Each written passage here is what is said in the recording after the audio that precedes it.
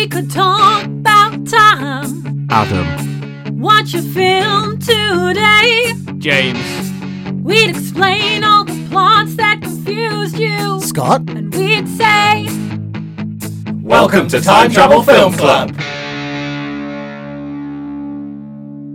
Hello from the past, present, and future. My name's Scott Hamza, and thank you so much for listening to the finale episode of the Time Travel Film Club. A weird, wild, and sometimes bewildering beyond all comprehension journey across some of the best and some of the worst time travel films throughout our timeline. As always, joining me in the TTFC to my right, it's our resident science guy, the man who puts the fizzle in Fizzle Bomber. It's James Donnelly. Please don't make me recount the events of the Fizzle War, Scott. The deep, God, dark, his eyes just then. He went somewhere else for a second. And to my left, once again, it's film fact finder extraordinaire and a man who's definitely committed some crimes in a laundrette. It's Adam Hedges. I was only washing my pants.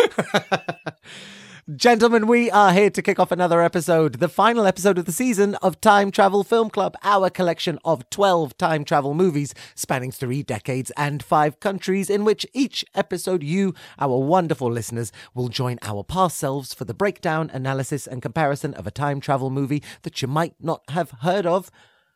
Which brings me to today's episode, and this episode's insane film. It is Predestination. Predestination was released in 2014, directed and written by the Spearig brothers, starring none other than Ethan Hawke and Sarah Snook. Now, this film, dear listener, is kind of explosive in many ways, and so I would advise, if you are averse to profanity or just the spoilers of the movie, if you'd like to kind of stay in the dark as to the plot, then I would advise once the music finishes, once we disappear from here and the music comes up, when that music comes back down, just skip ahead by 90 seconds. Skip ahead by a minute and a half, and you'll dodge all of the spoilers that that I admittedly scream and shout about at the beginning of this podcast. That's just a little warning up top. If you want it, by all means go enjoy it, but if you want to dodge, we know we have some listeners who like to have the plot revealed to them linearly, so if that's your jam, please by all means just skip ahead by 90 seconds and you will be golden. But before we send you back in time to our past selves, if you'd like to get in touch with us about anything to do with this season, we'd be over the moon to hear from you. Boys, how can our lovely listeners get in touch? Well, you can like us on Fizzlebook at Time Travel. You can like us on Facebook at Time Travel Film Club, or you can follow us on Twitter at Time Travel Club. And if you've ever wanted to join a time-travelling agency, please tell us on our subreddit r/Time Travel Film Club, or send an email to timetravelfilmclub@gmail.com. And thus, without further delay, James, Adam, grab your violins and your best chat-up lines, because we're off to Predestination.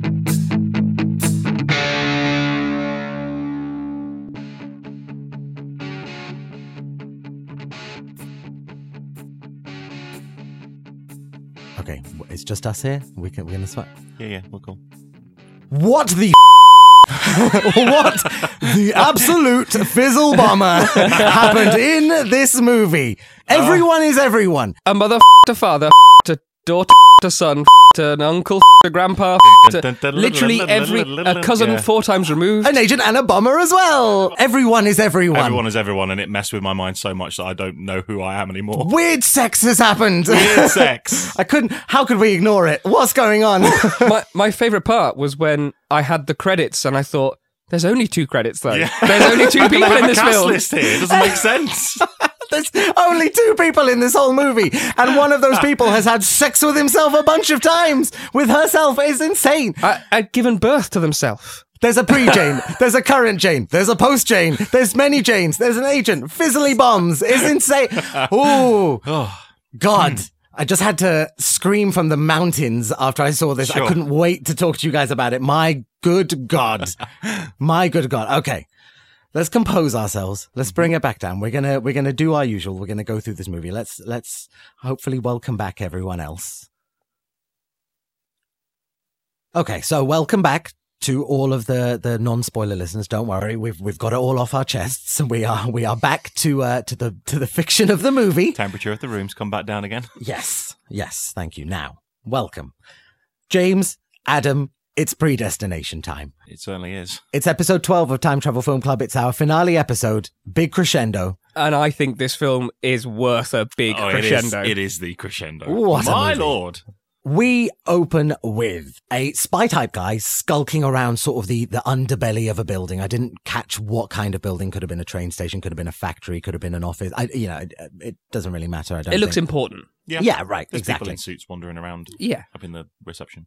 And something that happens a lot in this movie is that we can't quite make out this person's face at the moment. We don't get to, sort of exclusively see the identity of this person. They're, skulking around shadows, clever camera angles. We don't get to confirm the identity of the person we're following. We know they're probably a violinist based on that violin case. Now, down in the underbelly of this building, our spy-type violinist guy has been noticed by another eerie, skulking, shadowy person that we can't quite make out the identity of. He lunges out from the darkness. We get a little sort of fight ensuing. A little shootout begins, and it ends as quickly as it started. The spy-type guy turns around, tries to use his techno briefcase doodad, but it explodes horrifically and just burns him to smithereens. And so now our spy-type violinist is crawling around on the floor, just burnt to a cinder, in agony. And then as someone skulks out from the shadows, picks up a device, moves past his body, our burnt up to a cinder spy-type violinist guy, blip,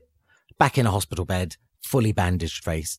Los Chronocrimenes reference? Oh, yeah, definitely. I think so, yeah. Yeah. And maybe the most gruesome start to a time travel film we've had for a while. Quite a horrific scene of someone burning to death, but then being saved by the very person who caused them to get this way. There's such little confirmation of identity. There's such little sort of filming of faces. Everything's deliberately vague in this section, Of course, right? right. It's the setup. It's designed to kind of make you think what's going to happen for the rest of the movie. So Our horribly burned guy wakes up in this hospital bed, looks up at the ceiling, and he sees two signs that are, I assume, plastered onto the ceiling. Yeah, they reminded me of the classic demotivational posters that you see. So this movie's based on a short story by Robert A. Heinlein, and I'm going to read you the other bylaws of time travel. Oh, this which is the what laws. These are. So they're not like demotivational or motivational lines. These are two direct rips from that original story. Okay. I'm going to read you the rest because they're not as easy to take as these The ones. two on the ceiling Yeah. are never do yesterday what should be done tomorrow.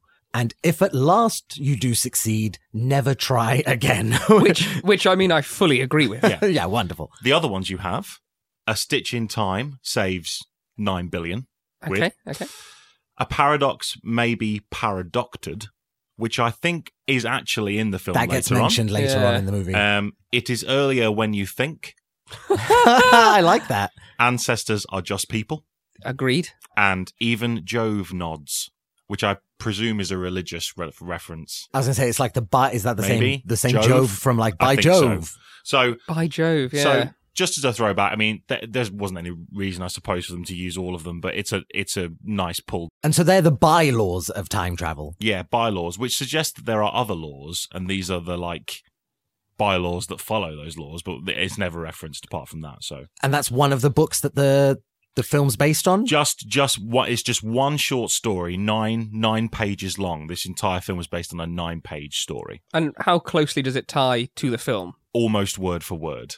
You would not believe. Wow, Oh, okay. wow. I'll come back to it later on because there'll be more things to talk about. But I mean, it is literally exactly the same. Having read through his two motivational posters, we find out that our horribly burned guy is an agent. He's awarded his second Black Mark Cross for I originally wrote bravery, but I think it's just because you've just been damaged. You've incurred. It's a Purple Heart. Yeah, it's a Purple Heart. You've Yeah, incurred yeah. some injury. I did Google Black Mark Cross just to see because I know nothing about army medals, but I don't think it's a real. No, I think thing. it's probably just one they've invented for the. Yeah. Our guy is told, listen, don't worry. You didn't catch the fizzle bomber. He said, it's not your problem anymore. Everything's good. Have your second black mark. No worries. You just need to rest up. Fizzle Bomber, a terrible name. I think we can all agree. I love it.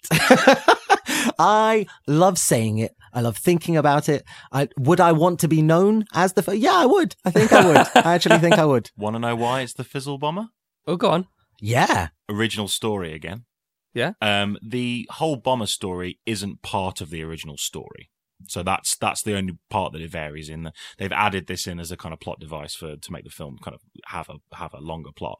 But there is a reference to the Fizzle Wars What? No. Wars. What in the name? So it's like the Iron Man story, Armor Wars, Yeah, Armor or Wars, like the Secret Fizzle Wars. Wars. Yeah, or yeah. just- Tangfastics Yeah. versus popping candy. it's very much in the golden age of Marvel type time period, Oh my 1958. So I mean, yeah, the Fizzle Wars are You supposed can to be. don't say it with a straight face. The Fizzle Wars. God, I'm trying to give you a fact. I but it's remember. just so Imagine like a stupid. Vietnam vet there. He's got like 2 missing limbs. I was in the Fizzle Wars. 9 years in the Fizzle Wars. I was a POW in a fizzle camp. I was in a Fizzle camp. You've got children running around being like, I was a Fizzle baby. Interestingly, The Fizzle Fizzle Wars. The Fizzle Wars. Fizzle Wars. Okay, I'm sorry. Okay, no, Please. just rein it all back in for a second. I know it's an amusing thing. So yeah, the Fizzle Wars are just referenced in the original story, and basically, the same event happens in. There's a big bomb that goes off, but it's happening all over the world. Hence the Fizzle Wars. Many of them. Many of them. There's so many of them. But the one in they make references to this big one that doesn't happen in New York. The bomb doesn't go off in New York when Yeah. they're attacked. So I guess that's Oh, where so they it would pulled. potentially create another Fizzle War. Absolutely, yeah. It could be Fizzle Do you think- War. do you think- World Fizzle War 2? Do you think George Lucas or Peter Jackson for the Fizzle War trilogy? Oh, when we Lucas. get Oh it? God. Oh, Lucas. Yeah, That's big it, time. right up his Big time. I want bullshit alley, isn't CGI it? Lucas from 2001. Yeah. I want him to be like, yeah, Jabba the Hutt. Yeah. No, it's not Jabba the Hutt. Who's the other one? The Jar Jar dangling- Binks. Jar is who Jar you're Binks. referring to. Second Jar Fizzle Jar War. Fizzle, my boy. He turns heel. Wild. Fizzle Wars. He's turned heel. Speaking of the Fizzle Wars, as part of his rest and recuperation, Agent decides, I'm going to sit down, rest up. I'll be listening to recordings of myself and glancing over newspaper clippings of all of the Fizzle Bomber stories. We see that, the Fizzle Bomber, he says in the recording, it plays over the scene. The Fizzle Bomber is efficient. He's precise with his timings. And that, as you said, Adam, his grand plan, it goes down in March 1975. He does mention that the date keeps changing, but that March 1975 is when effectively 11,000 people will die because of fizzle-dee-doo-dah, fizzle-dee-ay. Now, the agent, he says on the recording, he's got one final mission, and after that, he wants to be decommissioned. He's actually talking to Robertson at this point. He says, I want to be decommissioned. No, he's not talking to Robertson. Sorry. He's talking to the Japanese doctor. And he says that, the doctor tells him your scars are healing. But there will be some vocal cord damage, which I thought genuinely is a very succinct, nice way of explaining why we are now going to get and have been getting Ethan Hawke's voice. So if you just want to explain like any way in which you change a character or a character goes through something, just, his vocal cords have been damaged. You don't need to just sell it to me as, they could have had him do an accent. They could have had him try and have the same thing going on, or said, both of you be Australian. And then that way no, none of that. Just, you've had some severe vocal cord damage. So you're going to sound like Ethan fucking Hawke. A question for all time from Superfan TTFC. She watches the movies, she's groovy, A-N-N-E. She's early. early today. in the It's episode. an I know, early yeah, straight in introduction. there. Oh, it was the mention of Ethan Hawke, because the question is Ethan Hawke Kevin Bacon? Yes. Yeah, I think so. They've never been in a film together, I can guarantee you. I looked that up. I used to confuse there's like a triumvirate of them two and Guy Pearce. Oh, yeah, the Guy bad Pearce. guy, and like the three of them as just being like white guys with kind of narrow faces, perpetually in their 40s. Like Kevin Bacon, even when he was 21, Oh, looked like yeah. a 40-year-old man. Yeah, definitely. Well, it gets better than that. They're related. Really? Sorry, I beg your pardon. Ethan Hawke and Kevin Bacon are Hawke related. to Bacon. But it's distant. Oh, okay. Eighth cousin once removed. Yeah, so Eighth cousin once I have removed. no concept of how far away he actually is, but is it like his mother's sisters, cousins, brothers, friends, gardeners? No, it's more like great grandpa I see. down to Ulysses Bacon Hawke. That was that must be. Bacon Hawk. Add that to your list of D&D characters. Ulysses Bacon Hawk. Oh wow, yeah. No, I get they look very similar. I would say, by the way, Kevin Bacon versus Ethan Hawke. Ethan Hawke every time. Well, I was going to ask, do you think, is it a McDonald's Burger King thing, or is it more like a Monster Energy Red Bull thing? They've both got their own vibe and their own place. I'm much more into Kevin Bacon than Ethan Hawke. Really? Yeah, we differ. I'm the massively exact. there. I mean, I'm not anti-bacon.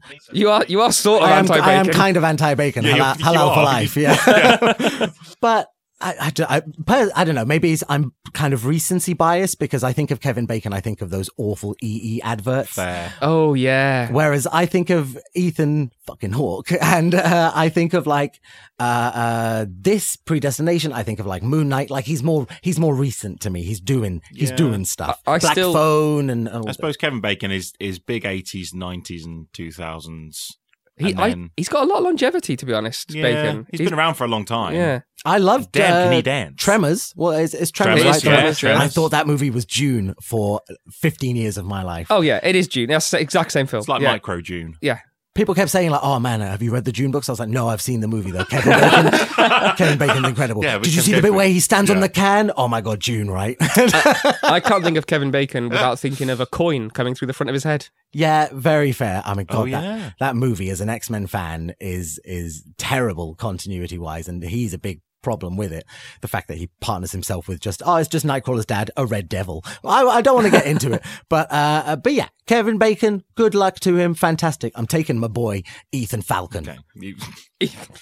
That's what I love. The name alone, Ethan Hawke, baby. Okay. Yeah. Well, I like bacon, so. Now, as well as the vocal cord damage, our agent, who now also looks like Ethan Hawke, he says, "I doubt my own mother would even recognize me." Really? Really, Ethan? Really? Yeah. Wink. Big wink, Ethan Hawke. I like he's the person in this room. Big wink, agent. Your mother. Yeah. Do you think they had a selection of faces to graft onto this go- person? You think Did he got- they choose Ethan Hawke's No, face? I don't think they've grafted a face on. I think they've made lemonade But from it's very lemons. it's very clearly a line that she has a line of scars that looks like it's just like use I've got confused now. I said Kevin Bacon. Use the Ethan Hawke Hawke's face. visage. Yeah, it's like No. I thought this was a direct sequel to Face Off. Suddenly- That's what I thought this was. Suddenly, I think you're right, though. I think they went, God, what are we going to make them look like? I know. Kevin Bacon looks great. Why don't we just model him after Kevin Bacon? Yeah, we couldn't quite do Kevin Bacon, so we've done Ethan Hawke. Sorry You'll about be that. fine. You'll be fine with it. It's Yeah, cool. yeah, it'll be fine. Or is it just a case that Sarah Snook, if you were to burn her horribly enough, would Looks just like look like Ethan Ethan Hawke? Hawke? I haven't run those kind of tests, so I wouldn't. The filmmakers may well have done. I'm going to do one of those face melt things afterwards and see what happens if you. Sorry, face melt was not the right term. You'll I get meant. pulled up on a I know, search sorry. on an FBI search about Sarah Snook face melt. Let's Don't move do that. on from that. Let's move on. Ethan, I think you're a handsome man. He looked like Ryan Reynolds' Deadpool in Wolverine Origins. You remember how Yeah. messed up his Oh, and the big yeah. bulbous Yeah. kind of thing? Yeah. Yeah. Anyway, so the movie fast forwards, we see that, Agent gets all healed up and is now just a fully Ethan Hawkeified person. He continues to drop some bars into his little tape recorder. He explains that all of his missions are leading towards this one final destination. They say Final Destination quite a few times in this film. It's a bit weird. I mean, I can only think that they either don't care about the films themselves or loved the movies. Or it's just, I mean, what's the next step on from Predestination? Yeah, the opposite of Predestination Final is Destination. Yeah. Either way, Predestination, post-destination. Post-destination is like you come back from holiday. Pre-destination revisited. are you saying you'd like to watch a sequel to this film, which is just the adventures of Sarah Snook pre-Ethan Hawke solving fizzle bomb crimes? Yeah. Do I want the Fizzle Wars to play You out want the in Yes, Fizzle of six? War, course. the Fizzle War saga. I want 6 hours divided Yeah. up 3 ways over 3 years. We skip forward a little bit again and we see Ethan Hawke now mustachioed and in his 70s finest. He gets given his full induction for the mission all over again, gets given his nice violin time machine. Time machine wise, we mentioned it earlier on, but let's have a chit chat right now. The violin device, the violin case, we don't see a violin, but the violin case that effectively is the time machine. How'd you like it? I mean, I think it's a nice, easy way of saying it's an obvious object that looks different. You're not going to accidentally swap your violin case with someone else's bag, but it also is kind of different enough and understated enough that it works. I'll tell you exactly what my immediate thoughts were. I always appreciate it when the time travel device is made to be transportable. So I know we always pull Back to the Future out of this, but the whole reason the time machine in Back to the Future is a car is because you want to be able to move around in it. So once you've gone to your location, you don't want to be in like, I'm thinking kind of Bill and Ted. They're in that phone booth. The phone booth is a weird sort of thing to have. It's like it's anachronistic. It's anachronistic. Yeah. That's what I love about the violin case is that violins have existed way before the 53 years that you're capable of going back to. So a violin case will always look fine. Yeah, it won't stick out. Yeah, somebody walks past you with a violin case on the street, you just think, oh, they play violin. You don't think anything otherwise. I like the kind of like programming of it. I like that it's just a violin like case lock that you would find on a violin. There's nothing weird about it at all. You never get to see what's going on inside the violin case, but you know that the way you use it and is just by twisting those kind of like thumb wheels. And that's something we've seen. Not in the films that we've watched, but if you've watched The Umbrella Academy, it's very similar how their case works. It's a nice system of having, you just change the dials and they look like the time that you have to go back to. Yeah. And so he blips and we get the title card. We're now sort of fully into the beginning of the movie, 16 minutes or so in. And he blips to the 70s. Our agent now decides it's time for a change of profession. He becomes barkeep. And so Barkeep Hawk has taken up his new role just in time for a new customer to walk into the bar. This is a welcome thing because business has been tough recently in 1975 New York. Times are tough. People haven't been coming to the bar. They've been staying off because Fizzly Bizzly's been scaring them too much. Oh, God. Fizzly Bizzly. No one wants to walk the streets of New York. No. Fizzly Bizzly Where is always a concern. Where did you come up with it? I mentioned barkeep specifically as well because this is what Ethan Hawke's character is listed as in the credits of this movie. It's incredibly difficult at the beginning of this movie for like the first half of this movie to get names. You get one big name that we'll come to in a second, but aside from that, you don't get a name for Ethan Hawke's character for ages. I've had to call him the agent and now we're calling him the barkeep in the same way the movie has. It's intentional. We know that. But like, as I was watching, I kept trying to think, oh man, what's this guy called? I don't want to just keep calling him Ethan Hawke, which we've done before. I've done before with just name the actor. I can't be bothered to remember. But this time I totally would remember his name had they given it to me. So yeah, he's listed as the barkeep. I also, just a thing with Ethan Hawke and time travel. I wouldn't say that Ethan Hawke is someone who is synonymous with time travel movies or has a reputation for time travel movies. I don't know any others that he's been in. However, I will say his whole thing with both the Boyhood movie, the Richard Linklater movies in general, but the Boyhood movie, as well as the Before trilogy, Before Sunrise, Before Sunset, and I forget the third one. All of those movies are movies that are filmed over large periods. Boyhood was filmed over 10 years, I think, maybe 12. And so you have a movie in which the character ages appropriately. The movie takes place over 10 years, and so Ethan Hawke justifiably ages 10 years realistically. IRL. And the same thing in the Before Sunrise films. The movies are made every sort of 10 years, 12 years, however long. I should have looked it up. I'm sorry. But the movies are made over a course of time. And within the fiction of the movie, the characters themselves have spent that much time apart and they have aged appropriately. So there is a thing where Ethan Hawke, I think, is an appreciator of a good chronology and an appreciator. I found this because he weirdly, someone interviewing him asked him about getting veneers. And he said, like, no, I wouldn't get veneers because I don't think my character in Before Sunset would get veneers. And so because we're probably going to make another one of those movies in a couple of years, I don't want to do something that would prevent me from playing that character as a 50-year-old or a 52-year-old. Wow, seriously. I know, that's right? Like method acting shit, that is. That's Ethan Hawke's a huge sci-fi fan as well. Oh, fantastic. When they were kind of interviewing him about this movie, some of the things that he picks out are really interesting. He says he loved the script so much that, he went in immediately. He'd never heard of the book, but he went in short story. He went and immediately read it. So one of the things that he talks about a lot is that, what he loves about Predestination is you see the 1970s that he's in, but they aren't the 70s as we all saw them happen, because it's this alternate reality thing. You're seeing the 1970s that Robert A. Heinlein imagined were going to be like back in the 50s. So it's a real, his appreciation of sci-fi, the sci-fi genre, goes a bit deeper. I think the appreciation that he has for the writer and directors of this and how they constructed from the source material is like really, really appreciative. We've had a bit of that before as well, where you get the interesting sort of real world chronology of an adaptation of something in the past that envisaged a future that is already our past. I think Sound of Thunder is set in 2005. We watched this movie. We watched it in 2019 or 20 or 21, whenever we watched it. But we watched, so 2005 is our past. Yeah. It's this movie's hypothetical future based on a novel's even more hypothetical, far-flung future. And again, not to bring it back to the Future every time, but it is quite fun to look at how do these visions change with reality. So it's a nice idea to go, well, how do I think the vision would have looked had it come about?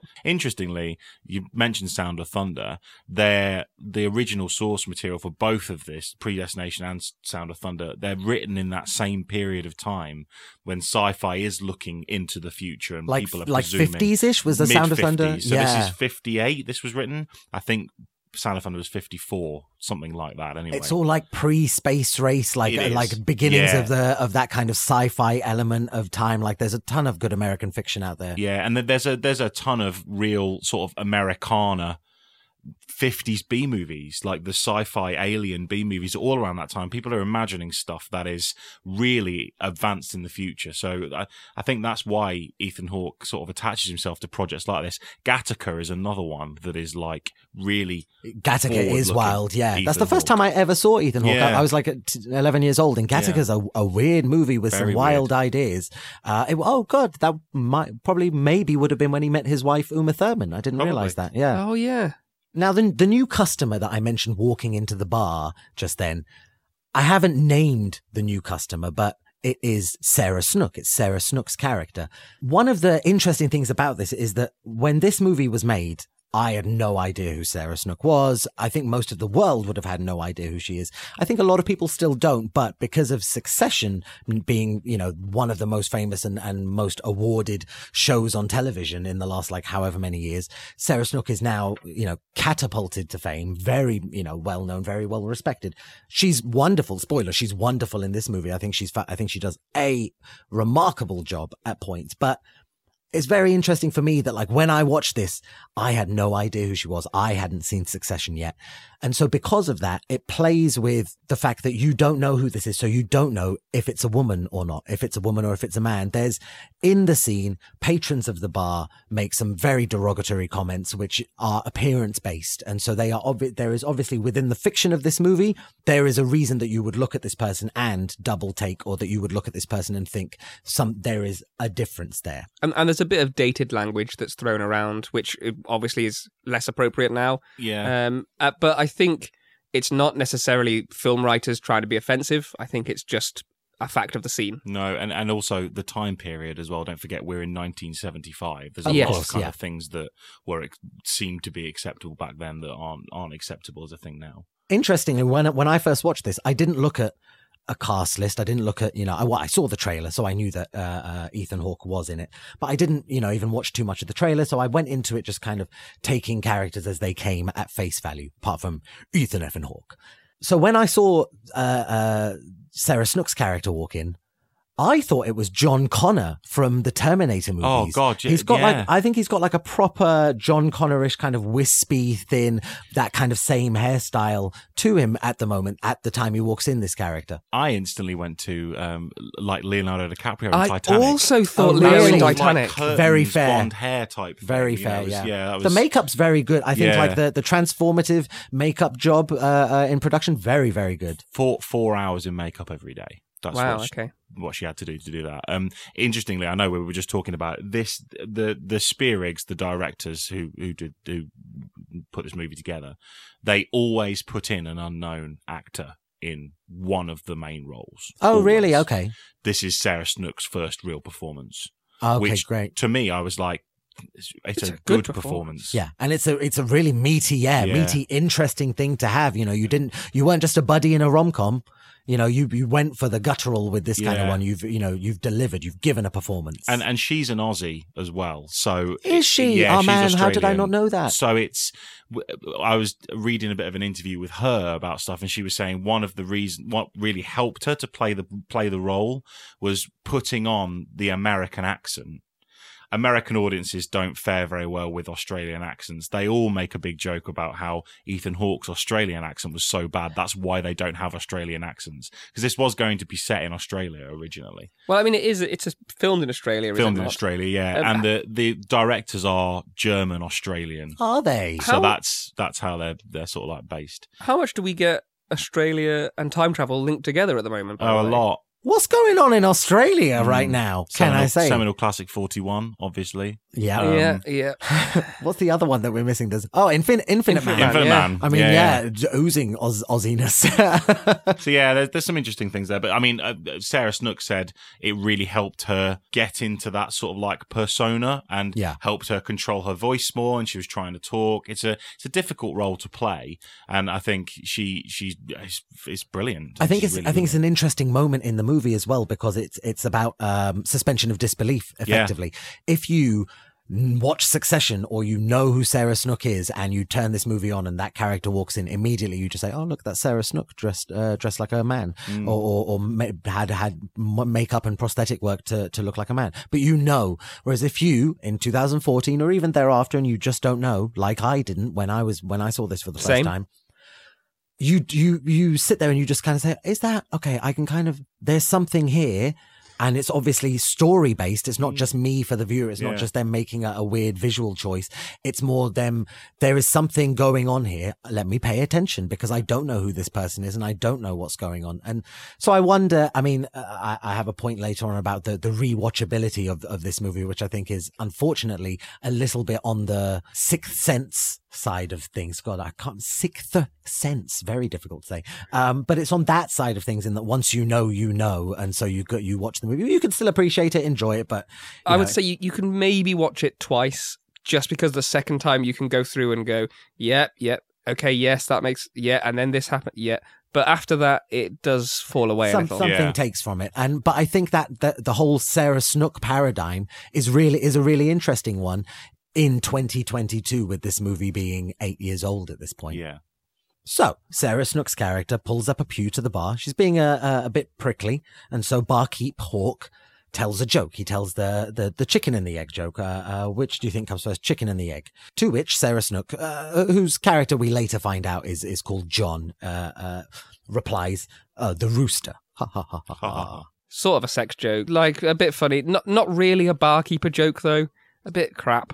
But it is a good reference to the entire film. Yeah, the whole film is a chicken and egg joke. Absolutely. And it gives Barkeep just another opportunity to sort of offhand just say like, well, do you ever actually think about what comes first with the chicken and the egg? Do you, Barkeep? Do you really? Do you? Have you ever thought about the chicken and the egg? Really? Yeah. Thank you, Ethan. John is a confessions writer under the pen name The Unmarried Mother. Lo and behold, Barkeep Hawk he's a reader. He's a fan. Seems to me you've got a real hit on the women's angle, Barkeep says. Really? Does she? Really? The Unmarried Mother, as with the Barkeep, is how Sarah Snook's character is listed in the credits. Now, the Unmarried Mother, John, after a bit of back and forth, says to Barkeep Hawk, I bet you the rest of that bottle of whiskey, I've got the best story you've ever heard. What's the name of the whiskey that they're drinking? Old Underwear. Old Underwear. Now, do you know what old underwear means in the Urban Dictionary slang? I don't know. Somebody you would perhaps, who you have slept with before, that you would go back to time and time again. Oh my good God. Oh my good God. I can't. Impressive. I love it and hate it at the same time. I know. I bit my hand when I was reading that line. Gentlemen, we should. Do you think that whiskey exists? I don't know, but we should get some. Old underwear whiskey. I did try to look up to see if there was an old underwear whiskey. Later in the film, he takes a different bottle from the bar. Yeah. He takes a bottle of Dewar's whiskey, which I looked up and is now worth, if it was that bottle from 1975, would now be worth about 300 quid. Oh. So it's a reasonably well-liked, well-drunk whiskey. Expensive okay. While John and Barkeep are having a chat, In the background, the TV news is discussing the Fizzle Bomber's fifth attack. And it gives an opportunity for John to say that, oh God, he hates the name Fizzle Bomber. And he also... he also gives him an opportunity to display a very specific knowledge of the bomb building process. You know, he thinks the Fizzle Bomber is a stupid name because of the intricacy of what the Fizzle Bomber is doing, which is the first in a couple of teases over the next half an hour of, potentially, maybe John, the unmarried mother, is the Fizzle Bomber. Maybe that's why Agent is here for him. And so we begin John's story. He begins telling it to the barkeep. And it begins with, when I was a little girl, which catches Barkeep Hawk off guard briefly, ironic given what happens later in this movie. We flash to September 13th, 1945. John, the unmarried mother, was born a girl and left on an orphanage doorstep in Cleveland, given the name Jane by the nurses. Now, Jane grew up to be smart, strong, but also isolated and bullied, and she just constantly knew that there was something different about her. Moving forward into her teens, Jane, still at the orphanage, unadoptable as far as she considers herself, unfortunately, is introduced to, and we are introduced to, Mr. Robertson. Mr. Robertson is there to dangle the carrot in front of Jane of, you might get to go to space. Would you like to go to space? You're really interested in space. How about we do some space stuff for you? I don't think he really lets her know at this point that it's not just you get to go to space. You become a space hooker, essentially. Yeah. It's a real, he is selling her the most poisoned carrot of them all, A really weird section. In the original novel, by the way, in the original kind of story, the acronym that they use spells out whores. No. Really? It's literally like, later on I'll read it to you. It's nuts. It's absolutely nuts. I mean, the movie doesn't sort of, what's the word? It doesn't make a lot of just how sinister the notion of going round to orphanages to find the unadoptables, to find, and he sells it. Oh, we're looking for the elite. We're looking for the best of the best. And she is very strong, capable, intelligent, decisive, all of the above. But it's real creepy. And I mean, to see that, they went as far in the source material as just saying, we're signing them up to a whore program. And she mentions Sarah Snook's character, the unmarried mother. She says that most of the other people on the course in the interview process are strippers and junkies and hookers. But that they preferred virgins, which is also a bit weird. Very creepy, and they're basically being signed up for very unpleasant things. I think there's a lot of not liberty taken, but there's a lot of the Spearig brothers in writing this can just sign all of that off to, it's the time period. Yeah, stuff was really bad, and it was, and women had terrible rights in the 50s in America. So I get it, but you do get to just kind of write off all of that weird stuff as time period. There you go. Undergoing months of training and testing, acing all of it, Jane is constantly being monitored from a distance by Robertson, and she is also hugely disliked by her fellow trainees. After serving up some fiery jabs in a little fight, defending herself from the other angry whores and delinquents on the course, Jane, it gives the doctors and the people in charge sort of cause to be a bit more rigorous in their medical examination of Jane. I would like to mention that part of the training and part of the months of going through it involves a very, very odd VR headset moment for Jane. Yeah, it's like a really weird kind of trippy vibe, but it also makes this film stand out as this is anachronistic. This is not technology that was around at the time. It's clearly out of time. And I do have a bit of a theory on that, which I don't necessarily want to go into now, but we'll learn a bit more about how the time travel works later. And I just have a sneaking suspicion that I know where this comes from. Oh, okay. I love how much she loves the twisty VR headset. Like, there's other people vomiting from the fact that, and I don't know what particularly it would prepare you for, in that it just looks like you are being cannonballed head first through the sky and then space and the sky and then space and then the sky. I guess it's just preparing you for what they think space travel would be like at this stage in time. I guess disorientation. I assumed it was a bit of a prequel to when Doctor Strange is pushed out of his body. That's by exactly what it looked like. Sorcerer Supreme. Not bad. Now, the more rigorous medical examination that Jane unfortunately has to go reveals something that Robertson in turn reveals will disqualify Jane from the space program. So he tells her, listen, you're out because of the fights you've been having, and so off on your way. I'll try my best to get you back in, but sorry about that, you're out. Out of the space program and in need of a plan, Jane becomes a mother's helper, which she explains is essentially a glorified servant, a mother's helper by day, and a charm class student by night. Just like Batman. Talking of dark strangers, like Batman. Nice link. What a segue. Wow. It's after charm class one day that Jane meets him. Nice. It's a rainy night in the Cleve, and Jane bumps into a mysterious stranger that we, again, do not get to see the face of. It's becoming a regular occurrence in this Weird, movie. that, isn't it? Which, of course, immediately makes you think, well, this is clearly the bomber This is then. clearly the bomber then. Isn't- Yeah, that's it my must be- thoughts were like, it's got to be the bomber. Right, yeah, he's fizzling in the Cleve. One of the wars began in Cleveland. No, you cannot say it's fizzling in the Cleve. No, I'm sorry. I've fizzled in a few Cleves, This I is have to as say. far as I let you go. Now, the mysterious stranger, he hits all the marks. He quotes Abraham Lincoln just as Jane is thinking of the very quote. He's handsome, he's rich, he's kind, and Jane is utterly swept off her feet. The movie intimates that time goes by and, Jane is having the time of her life. She says as much, but unfortunately, this happiest time of Jane's life, it doesn't last very long. One evening while they are sharing a lovely bench one night in a park, her mystery lover up and disappears. Jane, mortified, upset, very, very sad, eventually just decides, to hell with it. I'm going to get over it. I have to find myself a purpose. Weeks later, conveniently, purpose in mind, Robertson shows up at Jane's front door. He reveals a little bit more about himself. He says he works for a company that, quote, reshapes wrongdoings. And the company only really uses Space Corp for recruiting people just like Jane. Space Corp. What a name, by the way. Mm. Is that also the original name of the company in the text? I think it is. I will check, but I'm pretty certain it is. It's very American. Do you think they couldn't say NASA for like branding or copyright? Do you think NASA's like litigious? Isn't that what they now call That's the Space American Force. Space Space Force? Force. Sorry, my bad. Robertson says he wants people, that his company is looking for people just like Jane, people with no family, no ties to the past, no ties to the future, the best and brightest, the elite. But all of this kind of pampering and propping up her ego, it's for nothing because unfortunately, Jane's pregnant. So there'll be no reshaping of wrongdoings for her. Instead, we immediately flash to, 9 months in the future. Jane is in labor. She's in agonizing labor. She's passing out from the pain. And then we flash again to Jane waking up in a hospital bed post-cesarean. Fortunately, her baby's fine. She's had a baby girl. But the surgeon is at her bedside and he looks bothered.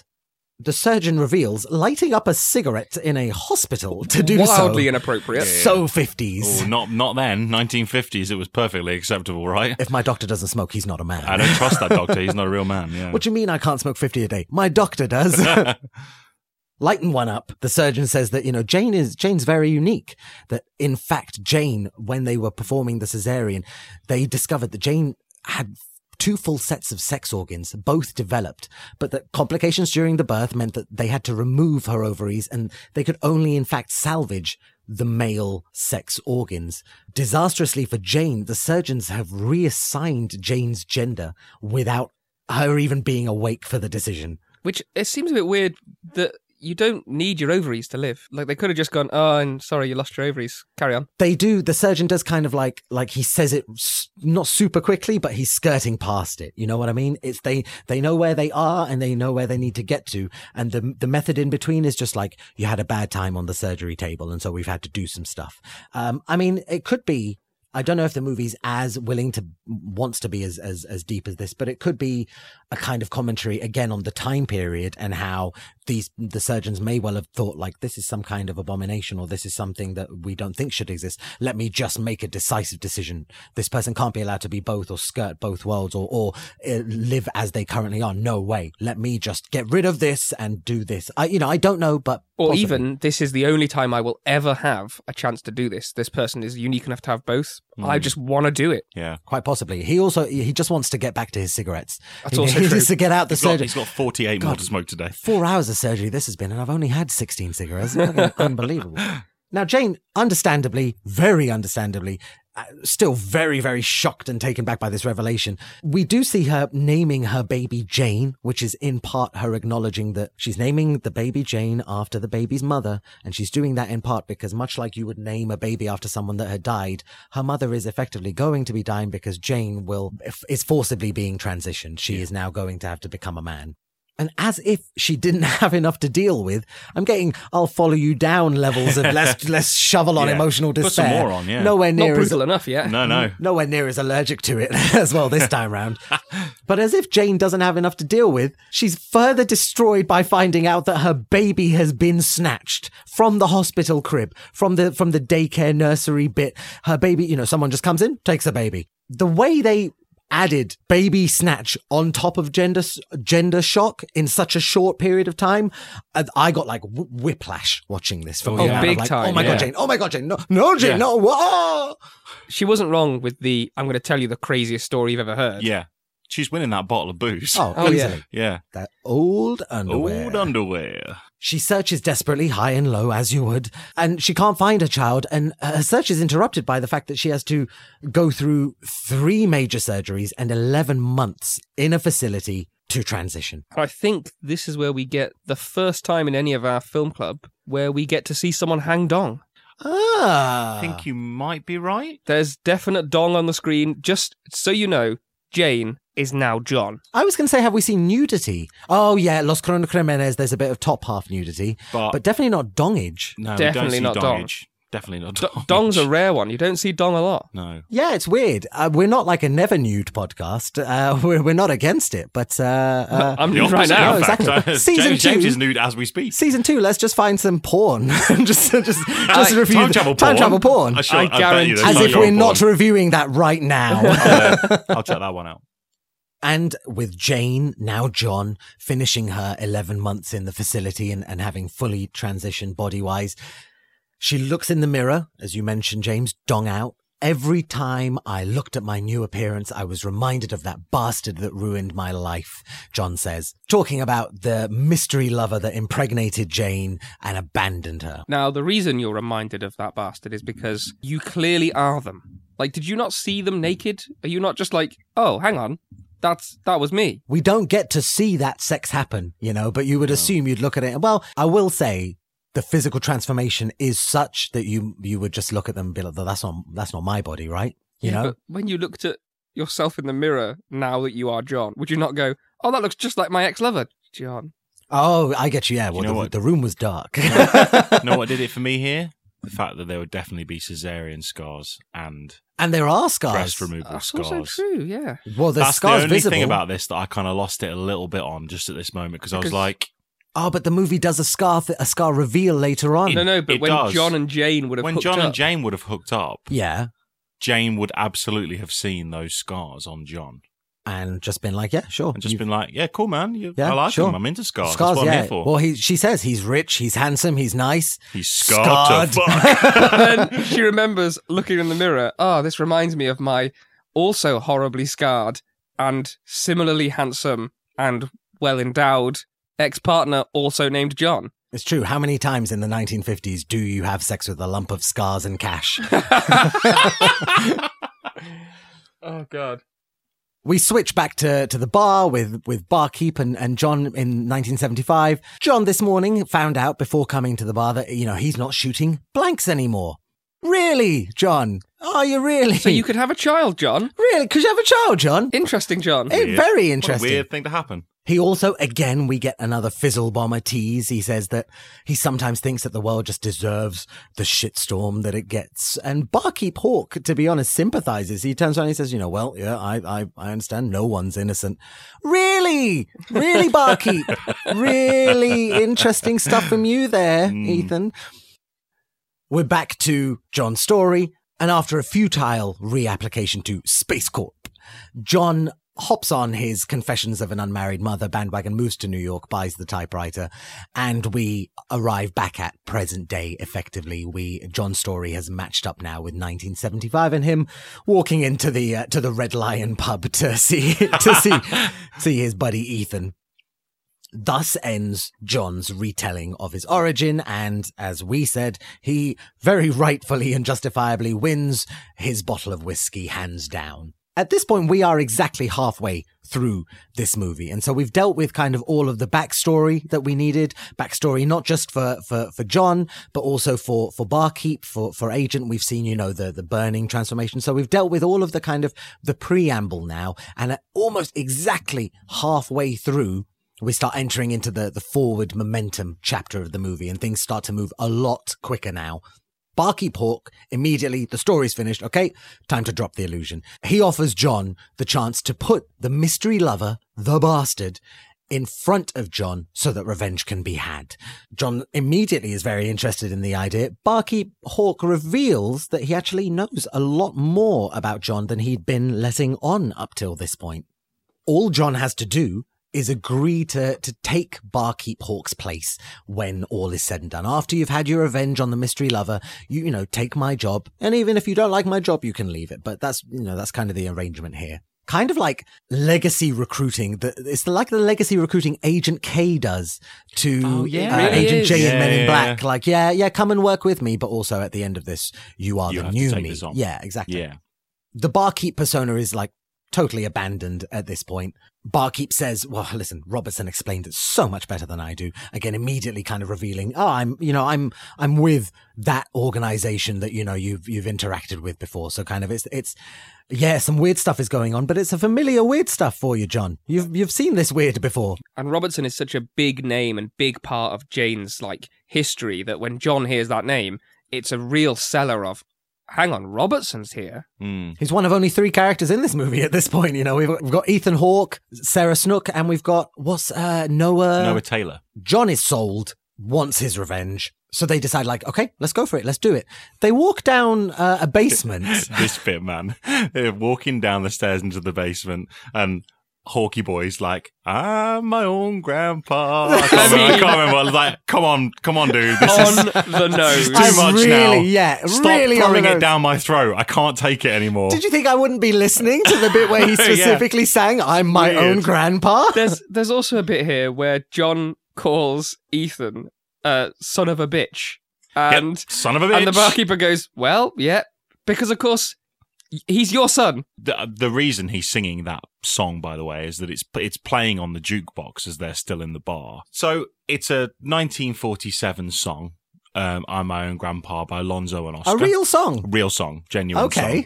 What's it about, you might ask yourself? Well, I've not listened to it, but I have read through the lyrics. Okay, give us a few. Well, it's essentially a song about a man who technically, through a few different marriages, all predictably legal, ends up becoming his own step-grandfather, therefore his own grandpa. There is, on the Wikipedia page, a list of real-life incidents where it may have happened. What? That's so weird. So that page is where you want to put that information. Just on this random song from the forward. Let's put all the sort of legal incest cases here. Let's make it cool again. Yeah. It's almost happened quite recently. In the 1980s, Rolling Stones bassist Bill Wyman. No. If there'd not been a divorce between him and Mandy, he would have been his own step grandfather as a result of marriages between his first and second marriage. No, I don't like weird, it. Right? It's too Woody Allen-ish. It's all not at all. But very appropriate for this section of the movie. Absolutely. I'm heartened more that it's a real song. If it's not a real song and he's just walking down the stairs I'm my own grandfather, it's like, maybe shut up. Maybe just leave something for me. Just play it in the background through this whole episode, Scott. We'll just do the whole thing, the right? jukebox bit, fine. Him, I'm not listening directly to you, Agent Boy. Yeah. Anyway, they head into the basement. And we get right into the, as I said, big info dump and kind of effectively a convincer chat, because he has to not just explain what's going on and not just explain to John what is going to happen to him, but he's also explaining, and this is how I do all the things, and this is all the things. So he begins with a kind of really fast-paced rundown, and I really like the scripting here because it's really brief and to the point. It covers a lot of bases. A brief rundown of the device itself, the violin case. It is a USFF Coordinates Transformer Field Kit. No moving parts, weighs 6 kilos fully charged. It's adjusted for body mass. It calculates a discrete arrival location and it avoids material collisions. It is a device that creates a temporal wake. It is a time travel machine. Boom. Do you know what's really exceptional about this? That's pulled directly from the original source material.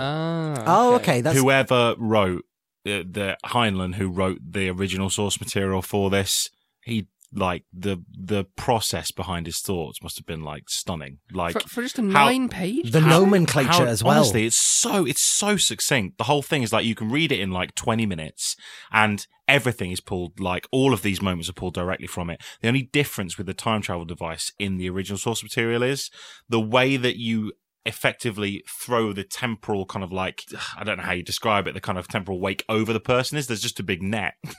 A literal net. Yeah, it's a briefcase, Love not it. a violin case. And you just throw a big net over you and the person, and that's the point at which you like bang, you blip out of existence. But I loved this. I love that everything's thought out about. If you were to write down the list of your time travel device things that you kind of needed to make it scientifically work, definitely would be to do with mass.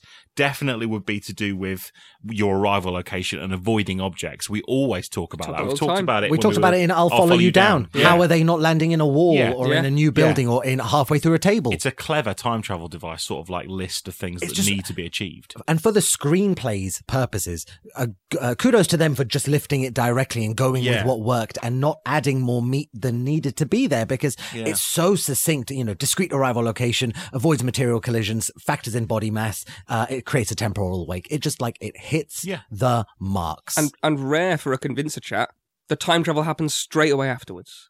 It's like you have a few moments to process. Boom, I'll prove it. Time travel. Yeah. There's no denying it. It obviously works. Really fun, nice representation of the time travel as well. I've said blip a couple of times because it's effectively just they're there and they're not, and there's a big sort of gush of wind, but it's just a boop, travel. That's it. You know, no flashing lights, no whiz bang, which I'm partial to at times as well, but it's very much just a boop, you're gone. It reminded me slightly of a cartoon, you know, when a character exits a scene really fast and they just almost completely disappear and they just leave a spinning chair and documents flying around the room. Yeah. That's how it felt when I saw each scene. Yeah, nice. Now, they do indeed blip off. Agent sets the timer for April 3rd, 1963. They stand still, they take a deep breath. They are now 12 years in the past. We get another big speedy dump of information about Agent Hawk himself here. He's one of 11 temporal agents for the Temporal Bureau, an organization that Robertson represents and is managerial in some regard.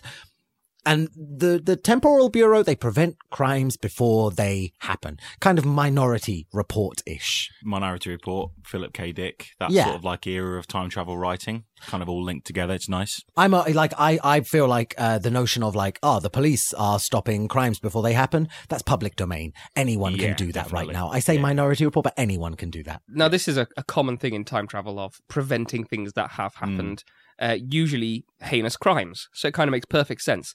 We do find out that there is a limit to how far they can travel. Something to do with the wake itself means that they can only travel 53 years in either direction from the invention of the time machine. Why that is in the plot, who knows? It might be that they literally could only do 53 years either side. It's a weird arbitrary number. It might just be some quirk. It may be it's something to do with the fact that, spoiler, one of the characters looks like he gets to about that age before something happens to him. Okay. Maybe. Oh, yeah. It could also be just that the agency really don't want anyone to try and go either side because someone important was born before that date, or maybe something important happens after that date.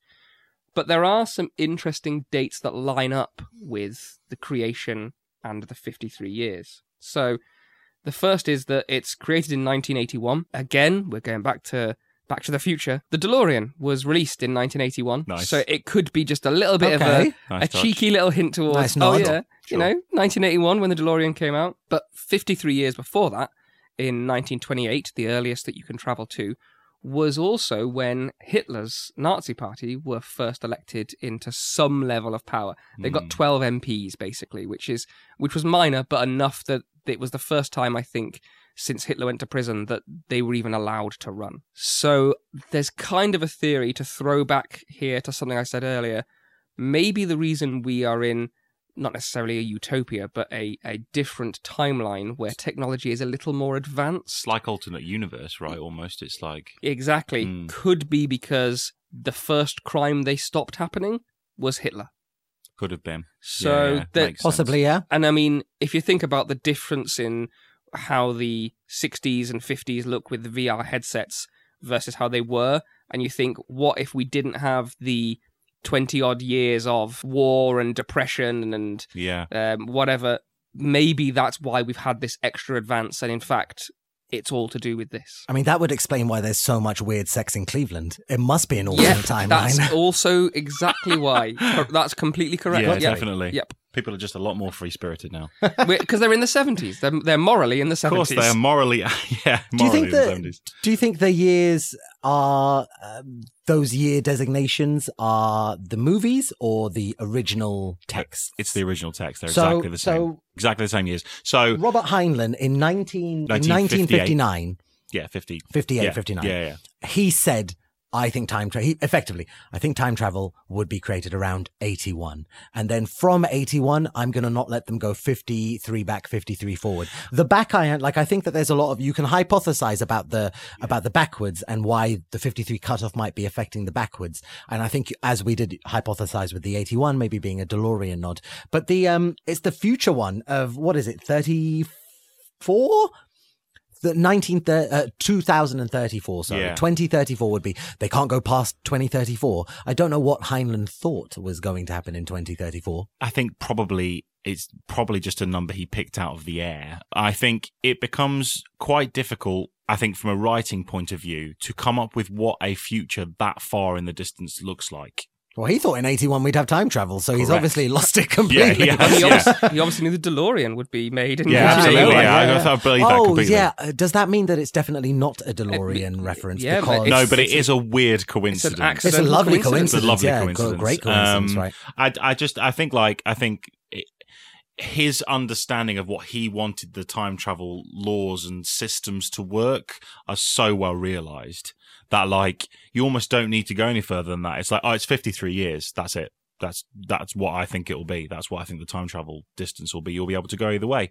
It's my game. You're going to play by my rules. Exactly. Yeah, precisely. Yeah. I'm super impressed. I think across the short story from A Sound of Thunder, the short story potential that I think the jacket was maybe based on, and all of these just 50s, 60s-ish Americans time travel short stories that are floating around that make for semi-decent to quite good early 2000s time travel movies. It's a whole niche. I mean, I wouldn't be surprised if you told me there was, in fact, a short story that was called Dinner with Einstein.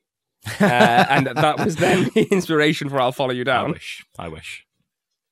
Now, it is indeed a lot of information for John to take on all at once, but he's still very determined to intercept the mystery lover before mystery lover can get to Jane, because they're now in the past.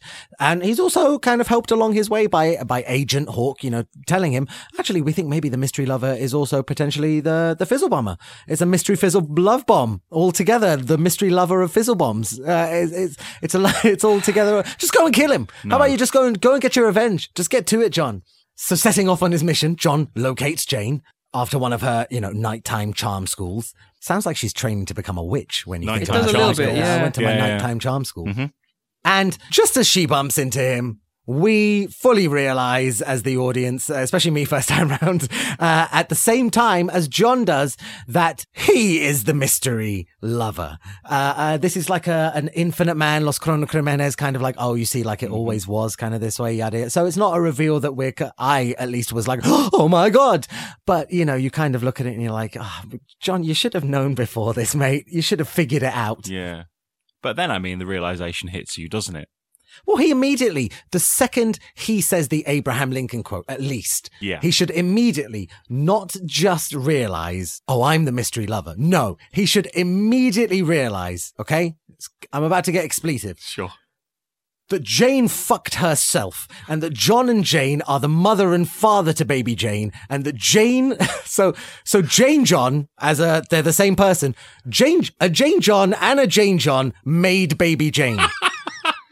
The naming of baby Jane is coincidental, unfortunate at this point. Yeah. But So he should immediately know, oh, yeah, I know that I'm Jane I John. did this. This Yeah, Jane yeah. doesn't know she's going to become John, but I know that John was Jane. I'm going to tangle myself. I don't Yeah. care. I know what's going on. But no, I didn't realize that I was the mystery lover. So I have... And what's more, you'd be worried about what that baby's going to turn out like if your mother and your father were the same person. And also, there's this sort of moment where you are right. There's this kind of like look between the two of them, and it's like he like instantly falls in love with her. He leans into it. He says, like, you're beautiful. Someone should have told you that. Very narcissistic, by I know, the way. he's on his own nighttime Yeah. charm vibe. Like, he's God, bringing charms It's to the ultimate wank, right?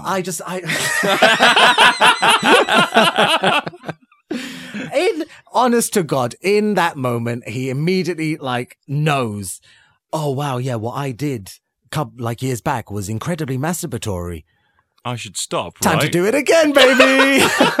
Now, I've got to ask the question. What question could you possibly need to ask us? If you time traveled Yeah. and you met an alternate gendered version of yourself, would you fuck yourself? Immediately! Without thinking. Yeah, I think I have to agree. The consequences don't matter here. No. I think it would ruin other women for me. I think I would be like, that is the perfect woman. Because I might immediately go full blown narcissist and be like, look at that beauty. Look what, it's in the text. It's in the movie. He immediately sees himself as a woman and is like, you are you are beautiful. damn, girl. Oh my God. And I feel like if I saw Hamzetta, I would immediately be like, Hamzetta. Hamzetta, Scottrina, whichever way it was. Scottrina. Hamzetta. I would immediately just be like, woof. Look at you. Yeah. And like a chemical, I feel like she would do the same. We would have like a chemical bonding pheromone moment and just maul each other. I think you're right. I think you're genuinely right. Right in the middle of Cleveland, on the lawn. It's Murstein's matching hypothesis, isn't it? It's the what, sorry? So Murstein's matching hypothesis, and my wife's always going on about this. You are more attracted to people who are similar looking to you. Okay. Like, I think you would naturally be more open to a sort of attraction to somebody who looked like you. I just think it would be. Do you remember when we it's sensible. asked, I can't remember what movie it was, but we asked, do you think if you started chasing you, would you catch you? And could you fight you? It's Could Yeah. you fight 41. You? Yeah. Well, exactly. Yeah. Yeah. So I just think that Yeah. for exactly the same reason that in fighting myself, other than having a leg up because I'm surprised, my other one is surprising me. Other than that, I think that the reason why me fighting myself would be a draw is the same reason why me having sex with my female self, we would both come at the same time. I think that is science. That's the other option. You either fuck yourself or fight yourself. No, I think That's I'll how do it both. works. I'll do both. I think Yeah. you start fighting and you end fucking. And you end fucking. It's true. One has to be top and one has to be bottom. No, because That's how the fight starts. yeah, exactly. Wow. We had Sorry. to get there eventually, sorry, right? Sorry, guys. Let's No, it, Okay, it Let's needed bring it. to Let's happen. bring it back. Yeah, Bring it back it's down. fine. It's Bring it- fine. It's fine. let's Now, much as we are leering eerily over this situation, Agent Kevin Bacon is doing much the same. And so he looks at this development and says, "Okay, you go get you some, John." No, that's not what he says. You go get your. He whispers it. I saw it on the No, he doesn't whispers, say that. Go on, get yourself some, John. Get yourself some, right. Jane. And so he's got a mission. He's fizzle bomb focused right now. So he blips off to 1970. We are back in the underbelly of the building that we began this movie in. Now I kind of sort of recontextualized it as like Fizzle Bomber's lair, potentially. By the way, the hardest Super Mario stage, that one is. Now, Fizzle Bomber's lair. Of course, yeah. They get into a shootout. Again, nothing that we have, not nothing we haven't seen before. We haven't seen this shootout, but we know that scuffles and violence and there's, a problem here. We've seen it in the underbelly. But after a brief shootout, they get into, some fisticuffs. The Fizzle Bomber has a one-up and seems to be predicting the fighting of our boy Agent Hawk. It's like he knows all his moves. It's like Weird, he knows isn't it? all his moves. Really? Isn't that strange? Really? Do Really? you? Oh, Really? weird. Leaving our boy on the floor, Fizzle Bomber sort of walks off, and then off screen we hear gunshots and an explosion, and we, the audience, we walk with Agent Hawk back into the scene from the beginning of the movie itself. We see on the floor the horribly burned agent crawling around before porting back to 1992, and we see that the person who walked over to the crawling burned man was actually Agent Hawk himself. And we know the crawling burned man was Agent Hawk, so he's just walked in on himself horrendously burned. I imagine, experiencing it was pretty bad. Seeing it also probably pretty damn rough. It now makes sense as well why the time travel device was given back over to the agent in the first scene. It's sort of, we realize now, okay, there was more than two people here. There was a third person. Yeah. Yeah. Any doubt that like those there were two shadowy people or one shadowy person? It was two. One of them was definitely our boy Agent Hawk. And so seeing all of this, the burnt person's ported back to 1992. Our boy Agent Hawk also ports himself over to 1964, but this time he clambers up to his apartment, and you can really see that all of the time travel has been taking its toll on him. One of the first and only tropes we really see in this film. I mean, we have seen as well, he does seem to have a watch which shows him whatever the time is in the location that he's in, which kind of is a symbolic timepiece. But we've had the convincer chat. But really this is the kind of the major one, which is that time travel takes its toll. And we do learn later in the film that there is a supposed limit to the number of jumps that you can do, and you must not exceed the jump limit. I think which also refers to the amount of time you jump back, because we also learn that 20 years is a big jump for somebody to have to do. Yeah, we do. As I said, clambering up into his apartment, Agent Hawk whips out his tape recorder. He starts, saying like, well, don't ever exceed the jump limit. It can be problematic. Yes, you are talking from experience, friend.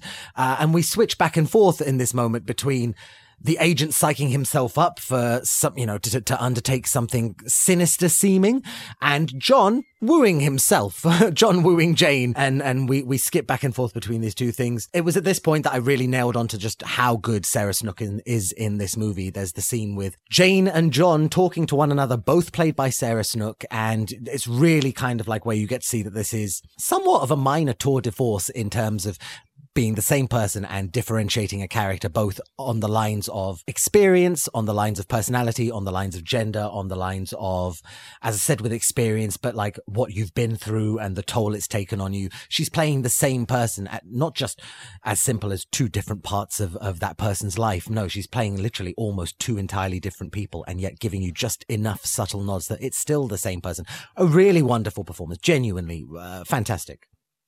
Now, before we find out what that something sinister that the agent is having to psych himself up for is, he meets up with Robertson and we get a few more reveals.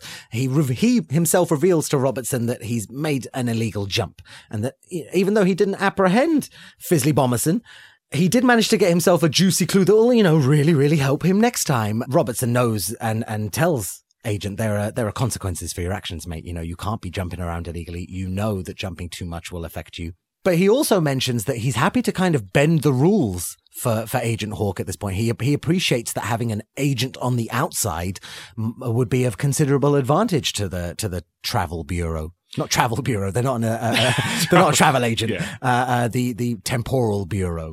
Do you want an interesting fact now about Robertson? When do I not? Yeah. So Noah Taylor, specifically, not Robertson. Oh, you mean Hitler times 2? Hitler times 2. So we've got the Rachel McAdams triple. Rachel McAdams is in 3 time travel films where she doesn't time travel, but she's involved some way in the time travel. So does Noah Taylor. Oh. This movie, he plays Robertson. Vanilla Sky, which is almost time travel. It's kind of lucid dreaming. There's definitely some chronal stuff done in there. He plays Edmund Ventura in that film, and he's Dr. Carter in Edge of Tomorrow as well. The 3 roles he plays are all supervisors to time travelers. Well, he has a very administrative, bureaucratic looking face, for sure. He looks like a bureaucrat or Hitler. And he's been Hitler twice.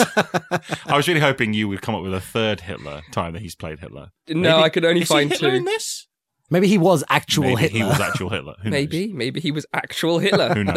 In 1981, time travel was invented. Sorry, back to 1928, Hitler leaves.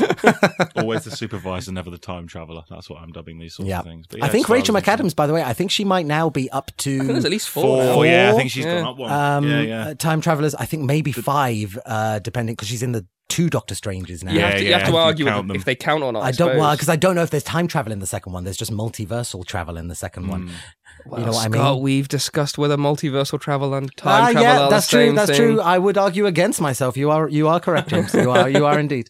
Now, Robertson is trying to psych up. He's also contributing to trying to psych up Agent, I keep wanting to say Agent K from Men in Black now.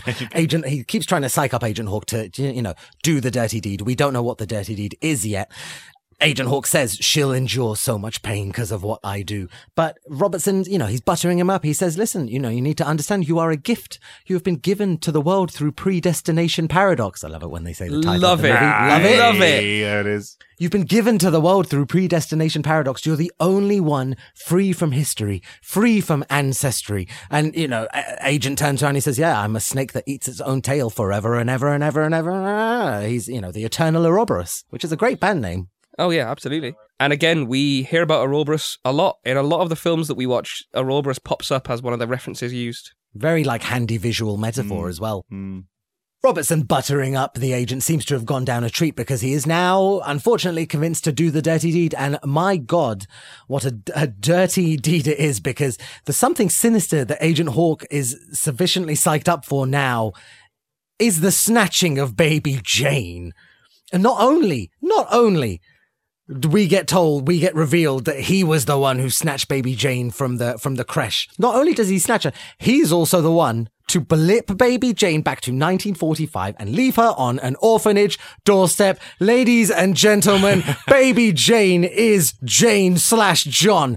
Jane and future Jane, aka John, made baby Jane, who is the Jane in question. Jane John and Jane John made Jane John. X plus X has equaled X. God damn! Wow. My wife was in the room when this scene was revealed, and she just looked at me and went, "What are you watching?" Yes, the absolute greatest, the king. I don't want to ruin the mood here a little bit, but I'm going to come in with some genetics. Please, someone needs to. Someone needs to. How is anyone still alive? I don't, not just from a time travel point of view, but I don't picture this being something that could happen genetically if two individuals, not to start with which chromosomes they're going to have, X, X, Y, whatever, but chromosomes mix when the gametes meet, they mix and they kind of swap places and you get some weird things happening. So if somehow two identical twins could have a child, it would not be identical to them. It would have different features. I get that. Yeah. So, because the mixture causes change. Yeah, the mixture causes change. You don't always, you'd have to have perfectly symmetrical chromosomes. It would just be a really bizarre, fucked up situation that just wouldn't ever amount to anything. I mean, presumably just genetic defects is yes. what you would get more than similarities. Yes, oh God, yes. It's not. It shouldn't be baby Jane on the doorstep. It should be Quasimodo. It should be Quasimodo. And I feel like I'm being harsh, but my goodness, the snake has eaten itself. But during the eating process, it performed some fellatio and made a baby. Then enjoyed eating itself. Yeah. Ooh, dinner tonight. It wasn't a snake eating it. We don't get to sit with this for very long because the agent blips back to 1963 just as Jane and John are sat on a nice bench together. We've seen this before from the different angle. John leaves Jane, departs the bench to confront Agent, and he's pissed. He's pissed that, this isn't what he signed up for. He signed up for revenge on the mystery lover, not to be led into becoming the mystery lover. But at the same time, he's also pissed because he's fully aware that, much like the mystery lover left Jane, I, the mystery lover, am about to leave Jane. And leave he does. They blipped over to 1985 at this point. So many dates flying around, so many decades flying around. I do appreciate that every time they go to a different place, it is at least a different decade. It's the 60s. There's 1 year in the 60s they go to. There's 1 year in the 70s they go to. There's 1 year in the 80s. There's one in 90s. It's 92. It's 75. It's 85. It's 63. They don't, at least not 63, 67, 69. Helps me at least to kind of separate all of these jumps out. Especially when they say things like Robertson is in 1945. It's great. 40s, Robertson's there. I know he's there. Is he Hitler in 1945? Maybe he just shaved maybe don't do this because honestly, I'll be like, he Argentinian bunkered himself, shaved the tash and set up the TB. Now, the blip to 1985, as you mentioned earlier, James, that big 20-year jump from the 60s to the 80s means that John now needs to rest. Agent Hawk doesn't. He's much more experienced with these big and chaotic jumps, but John needs to rest. So rest John does. And Robertson, I think I've just realized they jumped to 1985. Robertson is there. So Robertson does time travel in this movie because he's in 45 and 85. I think they say at one point, oh, what are you doing here in 1964? You don't jump very often. And he says something along the lines of, yep, just for special occasions. Just for this. I So, not in Edge of Tomorrow, not in Tomorrow, not in Vanilla Sky. Not in Vanilla Sky, but now. And the way he says in that original scene, it's been a while since I've seen you, and he's like, oh, for you maybe. I think the whole idea is that he literally has just been in 1985, popped back to see him here, and gone straight back to 1985. Yeah. And he's here essentially to say goodbye to kind of decommission Agent Hawk. He gives him a final file and says, hey, listen, you've decided to retire yourself to 75. You've decided to retire fairly close to the Fizzle Bomber. Here's some information. See if you need it. But apart from that, good luck and God bless. He also says some really kind of like coy stuff that, is tinged with what we later find out in the movie. This becomes a bit more poignant. He says, well, listen, even though you didn't catch the Fizzle Bomber, we've learned so much just by chasing him. We've improved so much just by having to go after him. Realistically, this organization, the Temporal Bureau, it wouldn't have grown if it wasn't for the Fizzle Bomber. So he's effectively saying, that Fizzle Bomber, very useful, served a purpose. Yeah, I almost want to put a pin in there and say, when we come to the end of this film, I think that might come back again. Before Agent Hawk decides to blip off to his final destination, he leaves his tape recorder for the sleeping John. Once he does blip back to 1975, Agent waits for his violin case to decommission. It bizarrely fails to do so, and he, less bizarrely, doesn't phone it in or say there's a problem. He just accepts it for what it is. He decides to open up the information that Robertson gave him, and Agent Hawkins, the freshness of the new information sort of wafts his way and gives him a laundromat-directed sense of intrigue. Then, instead of, direct straight away going after the Fizzle Bomber or hopping on these leads, the movie kind of slightly left turns a bit because we get the agent in an antique store. Agent Hawk is acquiring himself an antique typewriter. He muses on his sentimentality for the past, just as we see him typing out something, and oh dear God, gentlemen, it looks a hell of a lot like this boy is writing himself a confession story. I was tearing my hair out at this moment. Insane. Agent is Jane. Agent is John. Agent is Jane, is John, is Jane, is John, is Agent. They are all confession writers, one and the same. It means that there are literally only two people in this film. Yeah. There is Jane, Robertson. John, and Agent, one person, and Robertson, two people. Baby Jane, John, Agent, who should be Agent John. Yeah. Wild. You just got Robertson over here like, can I get me some? Can I get involved? When you going to loop a brother in? Oh my God.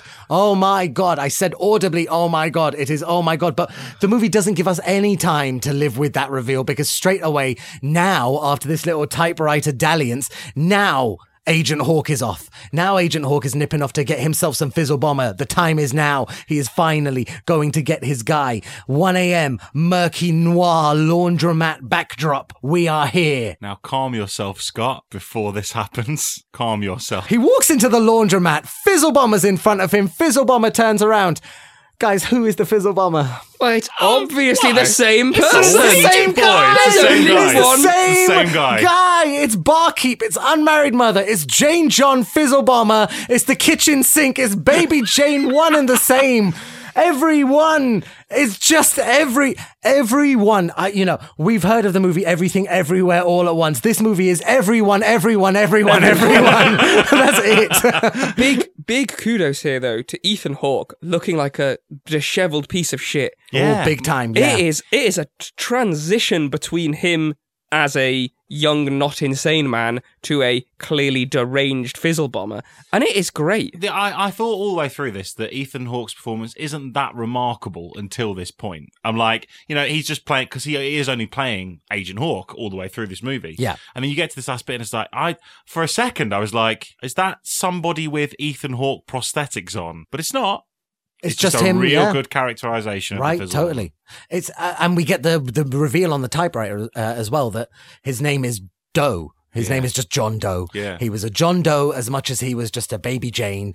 Just random J 4-letter names thrown out on this nameless, meaningless, ancestorless, historyless paradox of a person that is now, in a laundromat confronted with his lifetime's enemy. And yeah, mate, it's you. Why are you even, you know that you had sex with yourself in Cleveland.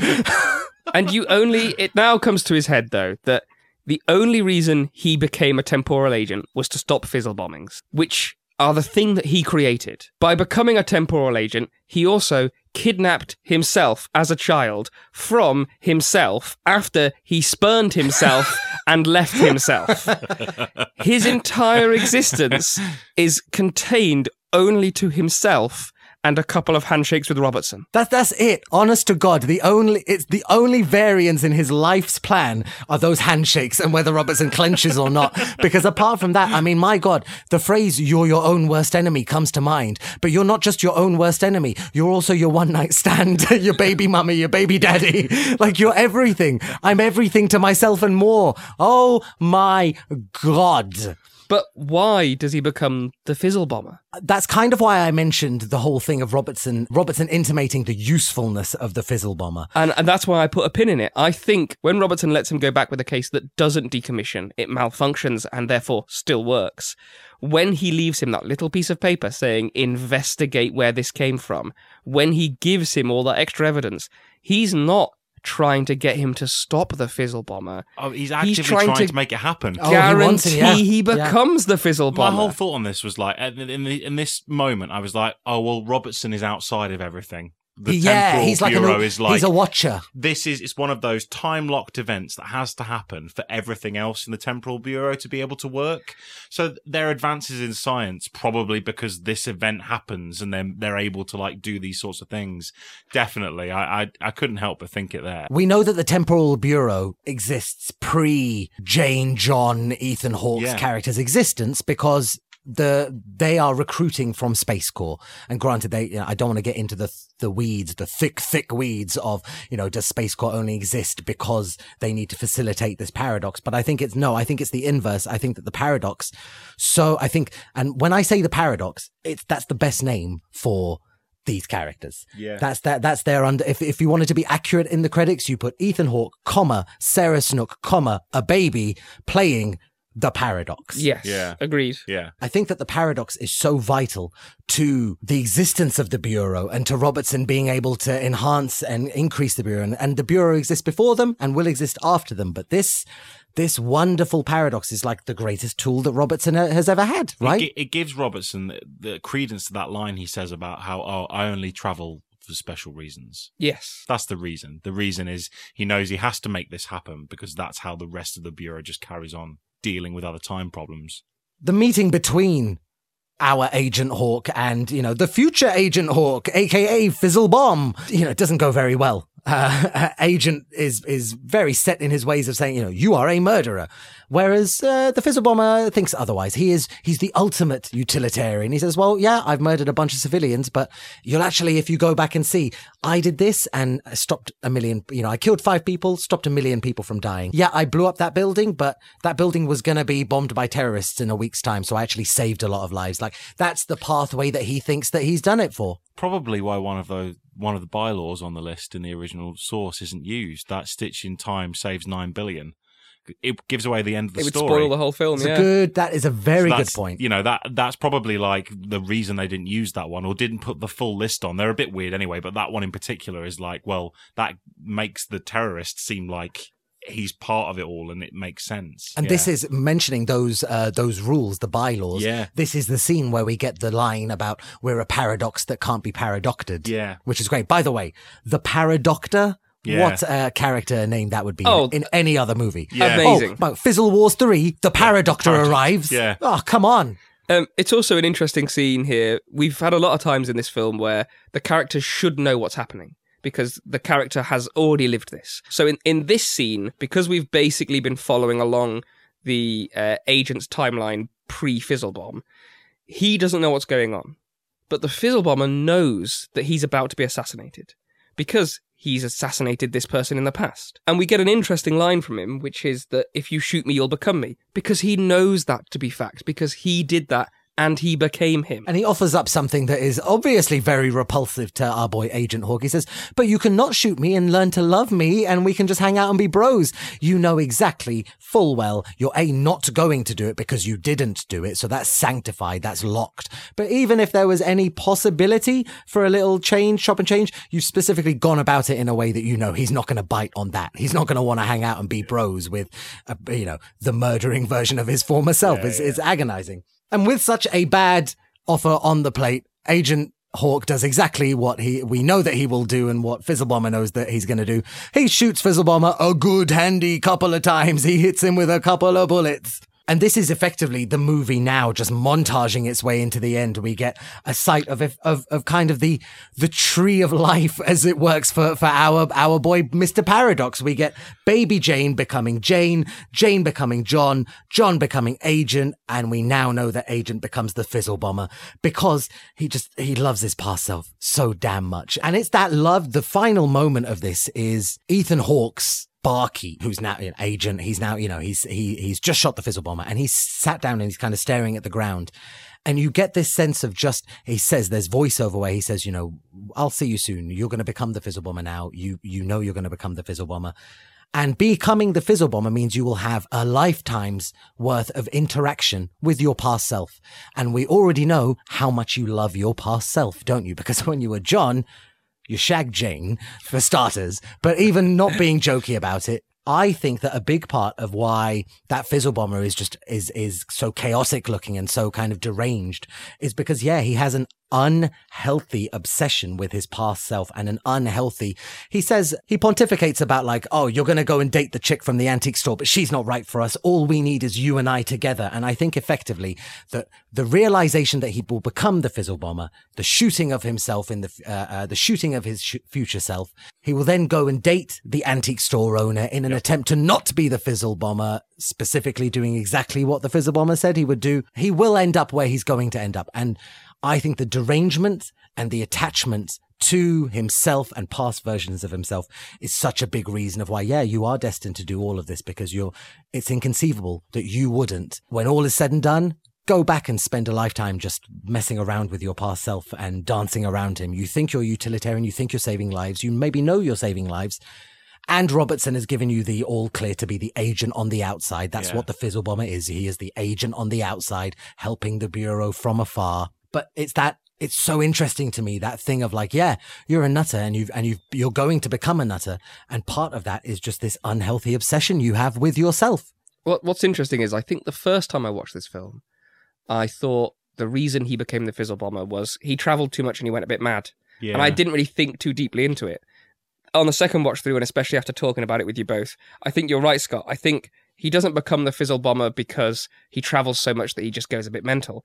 I think it is the case of he is so obsessed with linking up all those time travel stories and knowing that, in fact, if he doesn't become the Fizzlebomber, he won't get those interactions. He won't go back and see them. He won't get to fight himself and beat himself. He knows that he has to do that to get those interactions, and that's what becomes the Fizzlebomber. And the fear of it. I mean, he must be really fucking shit scared if he doesn't do those things, because what happens? What happens if he doesn't go back and do those things? He unmakes himself. Yeah. What happens then? Does the whole space-time continuum just collapse in on itself? Because who knows? He doesn't have any idea, does he? When I first watched this, I thought it was a very complicated, and it is, don't get me wrong, it's a very complicated way of showing a simple time loop. I get what you mean. I mean, it's something. It's a very it's very linear. I just said, baby Jane to John to Agent to Fizzlebomber. Yeah. So I get it. But the way that path happens, it's exactly all over the place, and it's just the staggered reveals of like, oh hey, look at this. Reveal 1 is enough. Jane and John together made a baby. Yeah. Oh my god! Crazy. And then reveal 2 just takes it up a notch, and you're like, oh wait, hold on, Agent. The baby they made is Jane, and then reveal 3 just comes in, just storming in like Terry in The Infinite Man. He's just like, guess what, guys? I knew he'd come back. Guess what? It is a roller coaster. The back half of this movie, the back 20 minutes of this movie is just like hit after hit after hit after hit. It's exhilarating. Yeah. Speaking of the time travel, one of the interesting things here is that there are no consequences. there's no ultimate like thing that happens because we've already seen the consequences, the fizzle bomber, but that's ended by an earlier version of himself. And it means that the whole film is wrapped up in a very neat little bow. What's interesting, there's a few points that perhaps I'd love to revisit. Like, he says that the date keeps changing because obviously he knows when he's going to go and hunt himself down. But ultimately, the bombing must never happen because he does stop himself. So who's feeding back this false information? Robertson, obviously, that the bombing is going to happen. Yeah. So the reason he never did a final date is because there was no final date. Well, interestingly, one of the kind of like film like little trivia bits that I picked up on when I was reading through my stuff was, and I don't know whether this is Robertson playing games or not, but the pictures that he shows of the destruction, it's just pictures of the Chernobyl disaster. I did notice that, yeah. Really? Yeah. Like maybe he's been and had photos because it would be in the future, right? It would be in the I guess future it would from the be. point. Yeah, So okay. then Ethan Hawke wouldn't notice. I guess you that could just they were those- you could just bait him basically and be like, look what happens, bro. Because if we think that the fizzle bomber final attack never happened, then there aren't pictures of it. Yeah. So it makes sense for it to be a completely It's true. different thing. Well, George R.R. Martin hasn't written the final Fizzle Wars book yet, so we don't know what happens actually. Fizzle wars and flash of bombs. Yeah, He needs to finish his own normal series first. He does. Was this a streaming movie like ARQ? Is this a cinema movie? Did it actually come out? It didn't have a big release. First time it came out was at South by Southwest Festival, so many of our all the good Australian time travel movies. Ones. It had quite a big release in China. That's where it made most of its money from. Okay, but it only made in total. The budget was $5 million, something like that. Yeah, it only made $5.3 million overall. So it made interesting a lot. Didn't get a big American release. Didn't get a big European release. Mostly China. That's where it did most of its well, work. good for China for enjoying this movie and paying some money towards it. I think they may have kind of missed a bit of a trick there. I think this movie would have done reasonably well across America and Europe, and I'm not really sure why it wouldn't have had such a big release. No. Do you want a few film fact trivia type Love 'em. bits and pieces? I haven't got a lot. We've talked about a lot because it just came up logically. Some of the things that allude to the end of the movie that you might have missed earlier on. In the early bar scenes, Ethan Hawke is talking to John. Each time the camera looks at Ethan, the angle changes slightly, so you can see the gentleman toilet sign above him. When it flips back the other way, above John's head, it says ladies. Okay. Oh, interesting. There's Okay. like this Visual real nod, simple yeah. kind of thing going on. The moment when the baby's snatched, John describes the snatcher as having a face shaped like yours and mine. Yeah, I did catch that I one. caught that one, yeah. Like so on the nose, so much of it is. I thought that one, I didn't care for that one, to be honest, because it is just a bit like walking down the stairs singing I'm my own grandfather. Yeah, it was a bit, There's just a couple of other moments. So like John gives a flame for Jane's cigarettes. They're the same lighter. I did notice they were both very similar. Oh, that's I didn't know nice. they were I the like same. that. Supposed That's to be good. the same one. Yeah. When Jane, now John, in this part of the timeline, reapplies to Space Corps as an astronaut, the doctor who examines him closely resembles Robert A. Heinlein. They picked an actor that looked like him. How bizarre. Really He's a weird. bit weird. And he's credited as Dr. Heinlein in the credits. That's, that's- I like okay. I like So that a lot. that Yeah, was kind of that's good. interesting. I thought I'd talk a little bit about the directors as well, because we mentioned them briefly earlier. So the Spierig brothers are right. twins. They are twins. Like we said No, earlier I on. don't like it. You Weird, can't right? be twins and make a movie weird. where people who are the same person have sex with one another. That is a bit. I am not That is a on bit board dodgy. with that one bit. Mike and Pete. Mike what? and Pete. Yeah. German Australian. We mentioned that before. Writer director combo. Their previous film Daybreakers. Have you guys seen Daybreakers? Oh, I have seen Daybreakers. The vampire Yeah. one? Yeah. Oh, Yeah. wow. Okay, yeah. Ethan Hawke. Yeah, It yeah. is, He it came on is. from that. Okay. That made a crazy amount of That money, did great, yeah. $53 million or something, absolutely huge. So I'll be honest. Drop after this. I prefer this film. Do you? Yeah. I don't think I've seen Daybreakers, to It's be fine. honest. It's Yeah, fine.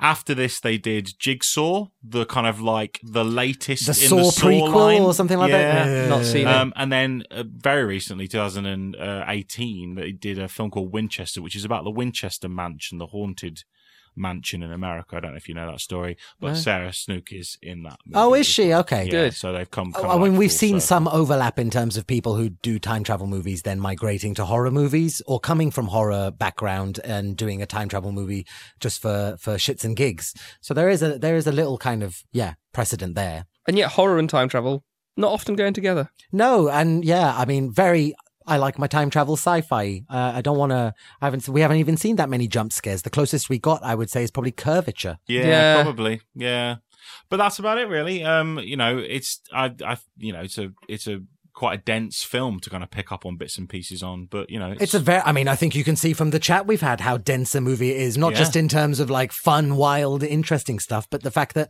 there's just a lot of stuff going on. I think that one of the things I felt the second I finished the film, I kind of had this like wave rush over me of being like, oh, that was Temporal a wave? time travel. I had a temporal wave wash over me and being like, that was some time travel. Like I felt like when you come, you're like, you come back from a movie, you're like, that was a movie. I was like, was a time travel movie. And we've discussed before that we don't like films that are just a film that uses time travel as part of the plot points. We'd prefer films that are time travel This films. is like Patient Zero for Absolutely. that. Yeah. I think that considering there are so few of our in-house pre-established tropes in this movie, as we mentioned, and there's not an abundance of focus on the device. There's no time travel diagrams. There's a lot of stuff that we would have said are bread and butter time travel that aren't here. And yet the movie manages to do, so much in terms of not just paradoxes, but analysis of paradoxes and working within paradoxes and the pitfalls therein and the ways you can bend it around and all that kind of stuff. There's specifically like grandfathery paradoxes, like worked with heavily. There's tons of hopping between years. They go to like 6 different decades in this. I tried doing a time travel diagram for this. It's just too chaotic to really read. It just looks like a bunch of spaghetti on a page. The main character, his mission is time travel focused. He works for a time travel bureau. It is dripping in time travelness. Honestly, if they'd given me a juicy diagram, I would say like close to perfect in terms of just like being a time travel film up the wazoo. You know what I mean? Oh yeah. So thoroughly enjoyed it. I think the script is a bit dated, obviously. I think that there's subject material dealt with that wouldn't be dealt with in this way, in any way, shape or form in 2022. I think that shows. I don't think it's something that I would say degrades the movie or that I would detracts from the movie.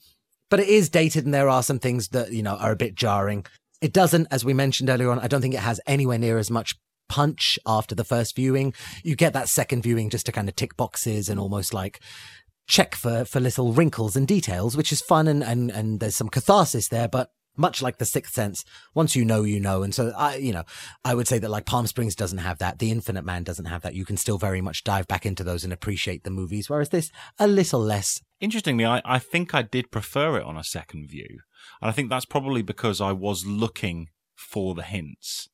I knew what the outcome was, and I was like, they must be dropping more stuff. They must without be. a doubt. And there's loads to get from that, right? There is, yeah. And But I think I will be chasing my reaction to the reveal at the end of this Agreed. movie. I'll be chasing that high for a long time. yeah, you won't catch that in a lot No. of things. There's It was not many such movies, a moment. that will have me stand up out of my chair and be like, what?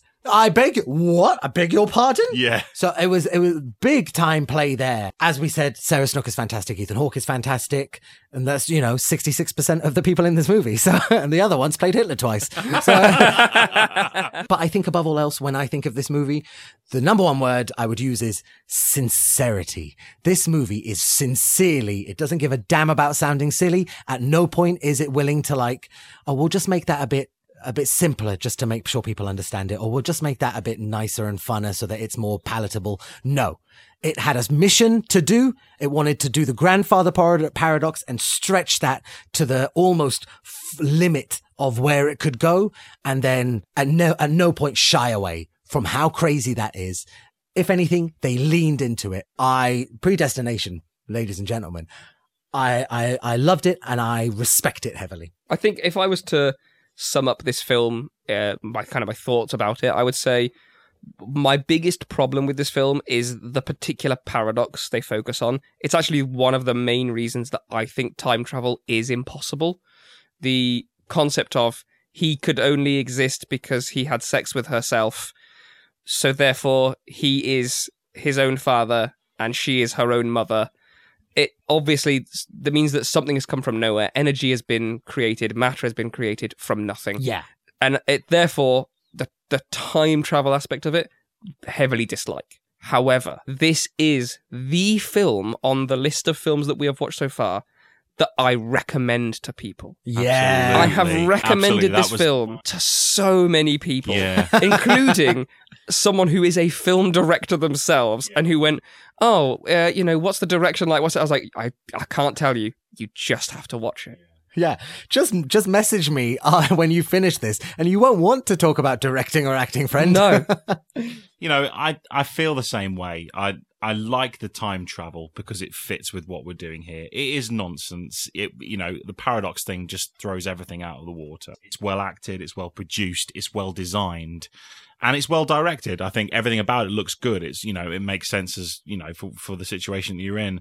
The only thing that bothers me about it is, and we have talked about this before, I think it suffers slightly from sort of like late stage time travel plot problems.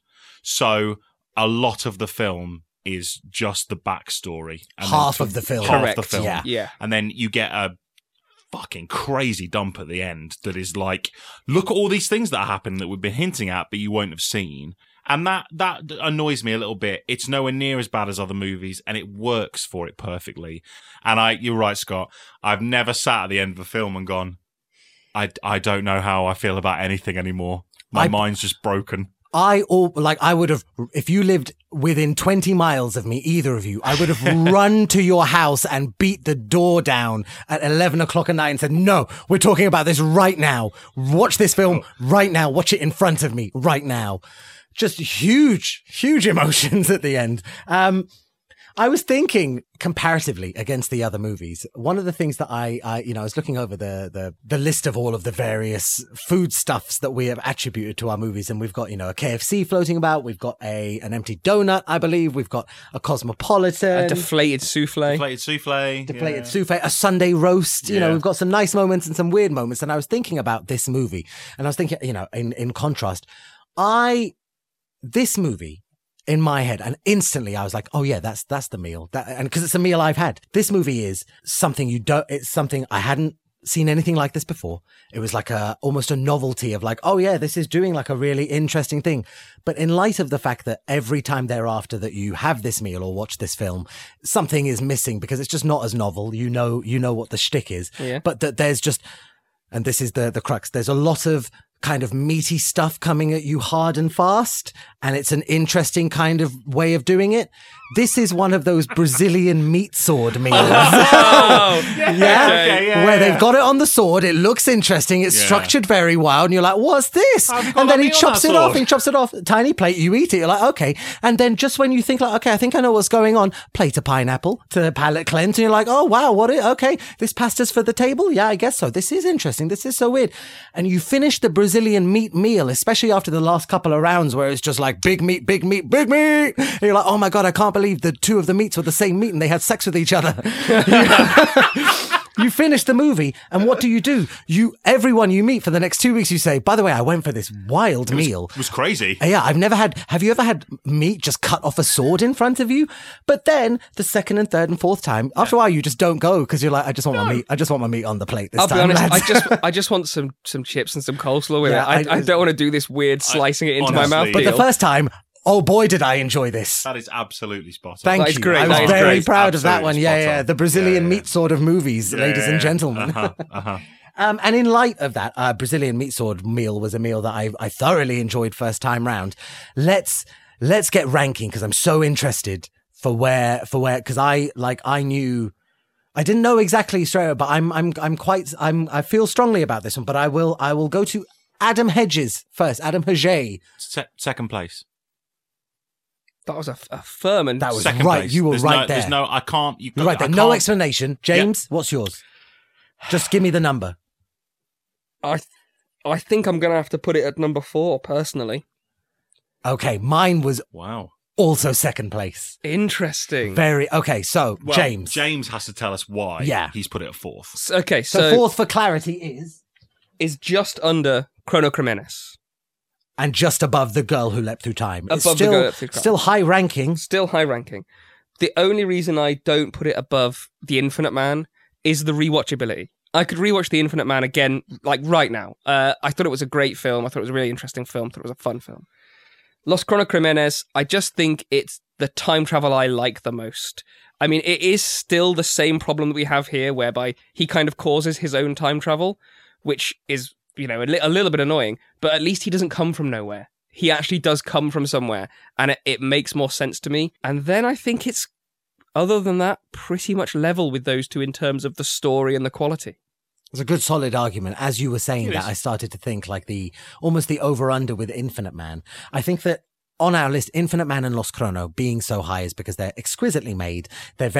Lots of things have been taken into account. There's so much consideration in the way that those movies are made, and that type of everything happened and has always happened and always will happen. That kind of time travel. I think there's so much kind of enjoyability to be had from seeing that executed. And I think that those two being together as well, in many ways, I think that The Infinite Man is the evolution of Los Cronocrímenes, 3 Hectors in Los Chrono, 5 Deans in Infinite Man. So it's just like the maturation and a stretching of that idea in itself. I think that Predestination, I would be quite comfortable with putting it in between those two, in between Los Chrono and Infinite Man, on the basis that, while I agree with you, The Infinite Man is a more believable, not that we're striking for believability, but it's a more acceptable and a more almost like nourishing form of time travel. The movie doesn't feel like there's this thing that you just kind of have to take on the chin, you have to accept. But I think that in many ways you look at it like Primer's like this big be all and end all, makes big statements and executes them boldly and impressively. And then just underneath that, I almost feel like you have The Infinite Man as like, and this is the best of that type. And then to the left of it, just underneath it, you have Predestination as like, do you want what you think should be on the label when you watch a time travel movie? Do you want to see like grandfather paradoxes? Do you want to see people decade to decade to decade to decade? Do you want to watch some great acting, some good directing? Do you want to just see something that's very enjoyable and at the end will pack a big boy punch for you, time travel wise, not just film wise, but time travel wise? That's kind of how I feel. But Adam, what do you think? I enjoyed Infinite Man more than I enjoyed this, but nothing has shocked me as much as this film ever. I can't think of another movie that I can fucking think this is. I've never stood up from a first. And James is right. It's a one-shot deal. You're never going to get that feeling back again, which is why it's important for it to be high up on our list. I will compromise with you. Okay. I will go. We can drop it to 3rd position, but you've got to move 41 up from 11th to 10th. No.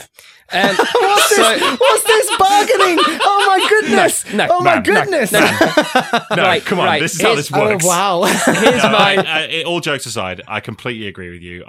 James is 4. We were 2. I went 2 because I just fucking I loved the ending. I was so bowled over. I was like, wow. If we had a ranking where we could put them next to each other, I think they're close in terms Exactly of what I was going to yeah. say. place. I mean, I think we said with Cronocrímenes and Infinite Man, they're quite tight between them. There's not a lot of room, not a lot of wiggle room. And I think the other thing about Infinite Man compared to Predestination is Infinite Man is the everyman's time travel, and this is more specifically a kind of like higher level of time travel, I think. It's more sci-fi-ish. There's agents, there's a bureau. It's not kind of a kind of down-to-earth type thing, this one. This is more kind of like, it's something that's happening to one person, whereas I can see the Infinite Man situation happening to anybody.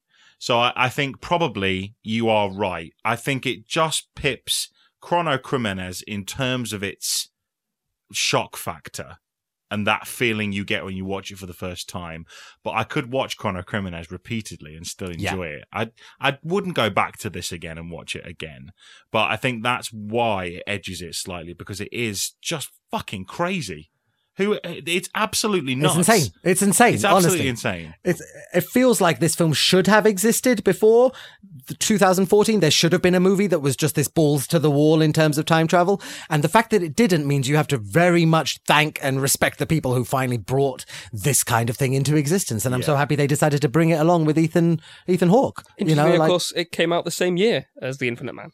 Ooh, interesting. did it? Australia was batting 1,000 in They really- 2014. they really were. Wow. Crazy. I mean, Honestly. 41 was 2012, so there was a real stint there between 2012 and 2014. What a moment. So, What a moment. I'm happy to put it at third place because in my Yeah, head, cool. Infinite Man, Predestination, and Chronic Jimenez essentially are one level together. Yeah. I think that you're getting so splitting hairs, granular and yeah. fine when you go from what is our new top 5, Girl Who Leapt Through Time, Lost Chrono, Infinite Man, Primer, Predestination. Yeah. That's just like goodness. A you real know? shame that Yeah. Palm Springs drops out, but I do think appropriate as well. Yeah. Palm Springs is like the best of the rest. You know what Absolutely, I mean? In many ways. And that, our fantastic listeners, brings us to the end of season 1 of the Time Travel Film Club. Goodness me. 12 movies, 12 glorious chapters, 12 entries in our wonderful list. 450 hours. My goodness.